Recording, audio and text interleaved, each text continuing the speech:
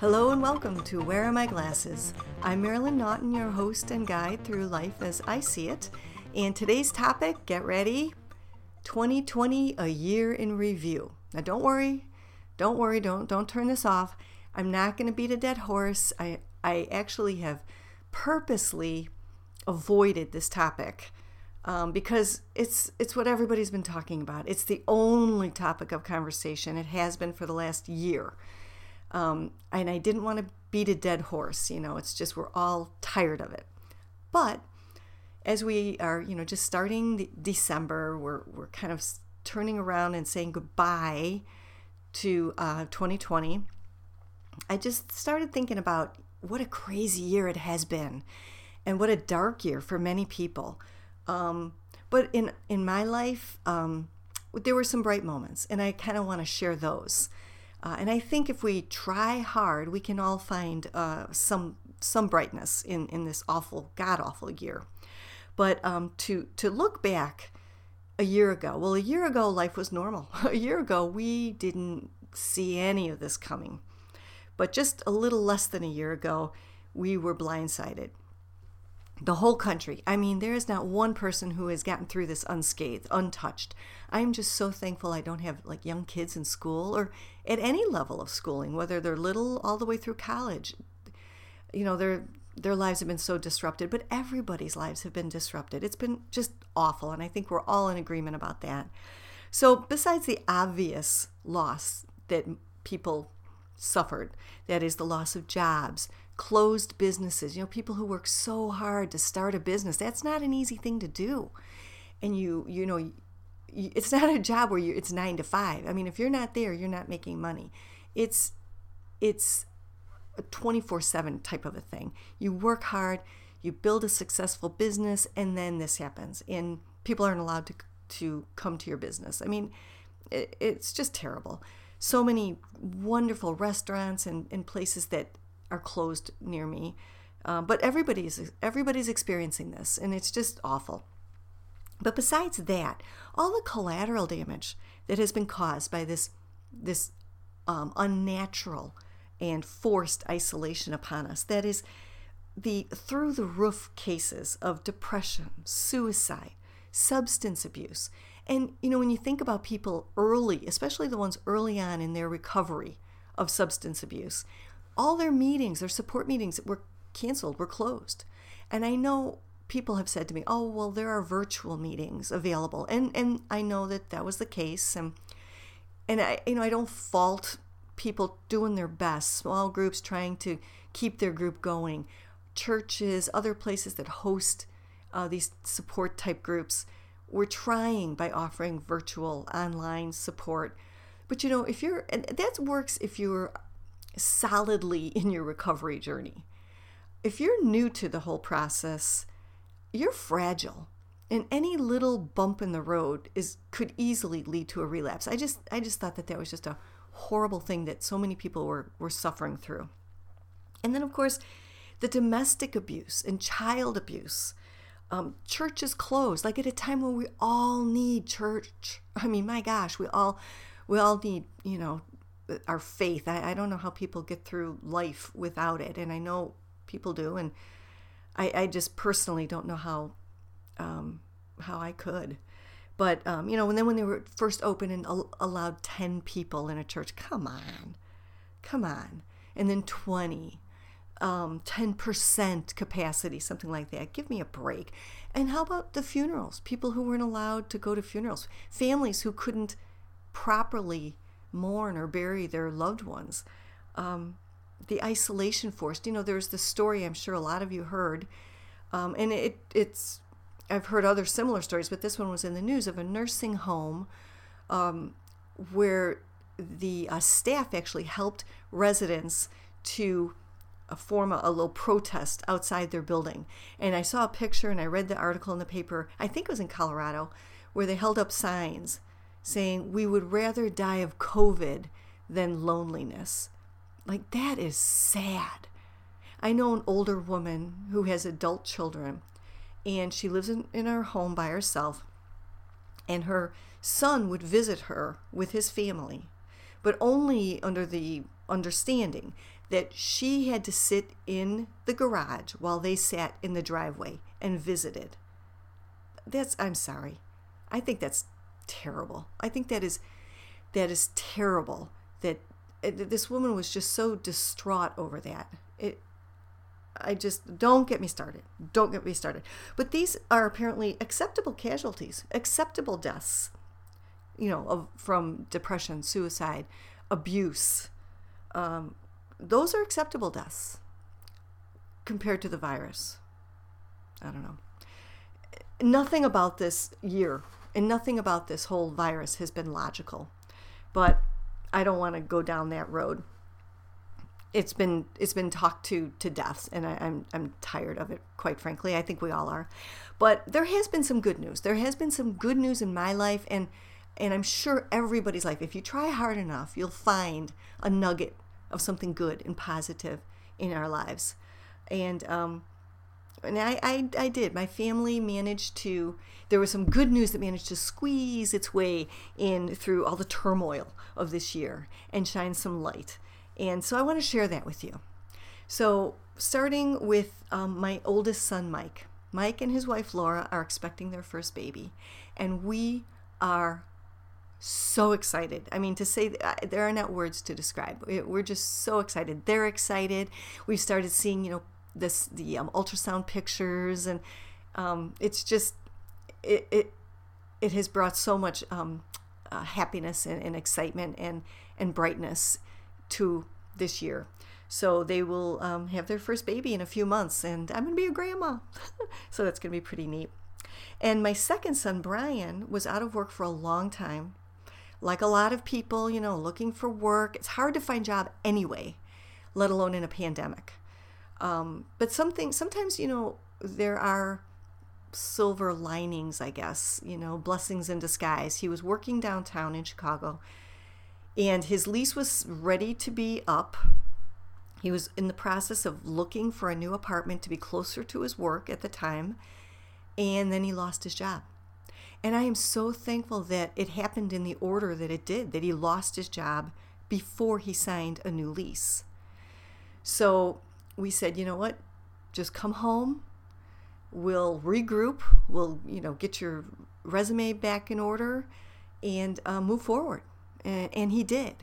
And it wasn't easy. It was a long time of job applications, interviews. Going through the interview process is horrible too. I mean, it's just awful.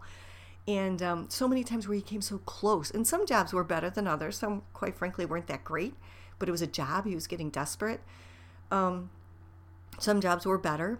He had gotten to a couple jobs where he had like 3 interviews. One job, which, was very promising. They probably kept him going for 7 or 8 weeks with interviews and projects he had to work on to submit to them. And then one job he had scheduled his 3rd interview with, and then everything shut down. And he received an email that they put a freeze on all their hiring. And I just thought, are you kidding me? Are you kidding me? But then I thought, well, it's probably just as well. He would have been probably the first one to be let go. As soon as everything shut down, the newest one hired was probably going to be the first one laid off. So, that roller coaster, that emotional roller coaster, that's a lot to have to handle. So he powered through and ended up recently getting an amazing job, the right job for him, a perfect job. And we are so excited for him. It's just, prayers have been answered. And we're just thrilled to death. And he's been able to move out into a great apartment closer to his job because he was commuting for a while. And it was a kind of an arduous commute. So he's closer to work, and life is just so good. It has turned around. And sometimes these bad things have to happen so that good things can come into your life. So that was Brian. Next up, my 3rd son, Peter, was awarded his doctorate. He received his doctorate in music, in percussion performance, and, some more complicated things. But we're just so proud of him. He had attended the University of Iowa for his undergraduate degree in percussion performance. Then he attended the University of Tennessee in Knoxville for his master's in performance. and now he returned back to Iowa for his doctorate, and he just received that, and we are just absolutely so thrilled for him. He's such a hard worker. He has been so focused on this. So right now, of course, he's looking for a position at a university, which right now, as many things, hiring has been frozen. Everything's at a standstill, but that's okay. He's got a lot of other, what is that? Things in the iron. You know what I mean? He's got a lot going on. He composes music. He's been commissioned to compose music for people. He's already had a few pieces published. He's performing music. And he's got another job that's holding him over to pay his rent. So he's in a good place right now. And it's so funny, even though his doctorate, he has a DM, that's a DMA, Doctorate of Musical Arts. But, I took a picture of him in his face mask, as we're all forced to wear these days, because I thought it would be funny to say my son, the doctor. But anyway, we're just thrilled to death for Pete. Things are going really well for him. And then last but not least, my fourth child, not a son, my daughter, Mary Kate, was recently engaged to be married. So we're planning a wedding, and we're very excited about that. And that'll be in a year, at the end of 2021. So hopefully, we'll be able to have a normal wedding. That's what we're planning. But anyway, so many good, positive things with each one of my kids. And actually, it was my daughter-in-law, Laura, who was the one who brought it up. She said, 2020 has been a pretty rotten year for a lot of people, but look at all the good things that happened in our family. And, sometimes you have to think about that. So I'm really happy about that, especially since, with not only the virus, which was horrible, but all the other craziness. There was the toilet paper shortage. Like, what was that all about? Right? I never quite understood that, except for just people's, human nature, that they think the end of the world is coming, so they better hoard every single thing they can. That made me so mad, though. When people have said in the beginning, like during the quarantine, during the isolation, oh, this is helping us to, see the good things in life and simplify our lives and see what's really important in life. No, you know what it did to me? It made me hate everybody. It made me hate everybody. Every time I went to the store and the shelves were empty, it renewed that feeling. Like, what is wrong with you people, right? Oh my gosh. But then beyond that, now this is just off the top of my head because I had notes here that I can't find right now, but we had the murder hornets. That was fun, right? And all of the weather disasters, monsoons, hurricanes, mudslides, anything you can think of, that was crazy. There were the mysterious seed packets from China. That was kind of like, what? Interesting. Was that even a thing? I don't know. Maybe it was all made up, but that was one of the craziness, one of the crazy things that happened this year. The coin shortage. What? How did we all of a sudden have a coin shortage where people... how does that even happen? I don't understand that. But I don't know. There was just so many other crazy stories of this year. But you have to work really hard to find the good things, I know. The election. Hello. I'm probably trying to put that out of my mind. That was brought on all of the unrest, the looting, the violence, the fear of, law-abiding citizens, because there was a complete disregard for law and order, for police, so that was horrible. So I really think we had to kind of work a little extra hard this year to find brightness. And thanks to Laura, she kind of brought it all to our attention that we had a lot to be thankful for this year. And it's true. And I'm sure everybody does. If you try hard enough, I'm sure that there's some brightness that came through this year.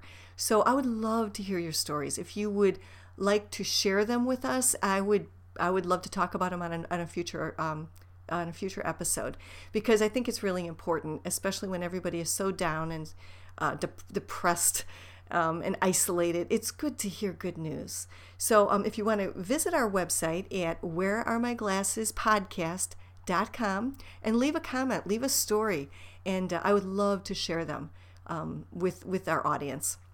So until we talk again, this is Marilyn Naughton. I am closing the door on 2020 and opening a new door on 2021. And I have a really good feeling 2021 is going to be a great year. And I hope to God I didn't just jinx that, because I said the same thing about 2020. Oh well, here we go again. Always look on the bright side of life. Always look on the light side of life. If life seems jolly rotten, there's something you've forgotten, and that's to laugh and smile and dance and sing. When you're feeling in the dumps, don't be silly chumps. Just purse your lips and whistle, that's the thing. And always look on the bright side of life. Come on. Always look on the right side of life. For life is quite absurd, and death's the final word. You must always face the curtain with a bow. Forget about your sin, give the audience a grin. Enjoy it, it's your last chance anyhow. So always look on the bright side of death. Just before you draw your terminal breath. Life's a piece of shit when you look at it. Life's a laugh and death's a joke, it's true. You'll see it's all a show, keep 'em laughing as you go. Just remember that the last laugh is on you. And always look on the right side of life. Always look on the right side of life. Come on, Brian, cheer up. Always look on the right side of life. Always look on the right side of life. Worst things happen at sea, you know. Always look on the right side. What you got to lose? You know, you come from nothing, you're going back to nothing. What you lost? Nothing. Look on the right side of life. Nothing will come from nothing, you know what I say? Cheer up, you old bugger. Come on, give us a grin. There you are. See? The end of the film. Incidentally, this record's available in the foyer. Someone's got to live as well, you know. Who do you think pays for all this rubbish? Always look on make the money back, you know. I told him. I said to him, Bernie, I said, they'll never make that money back.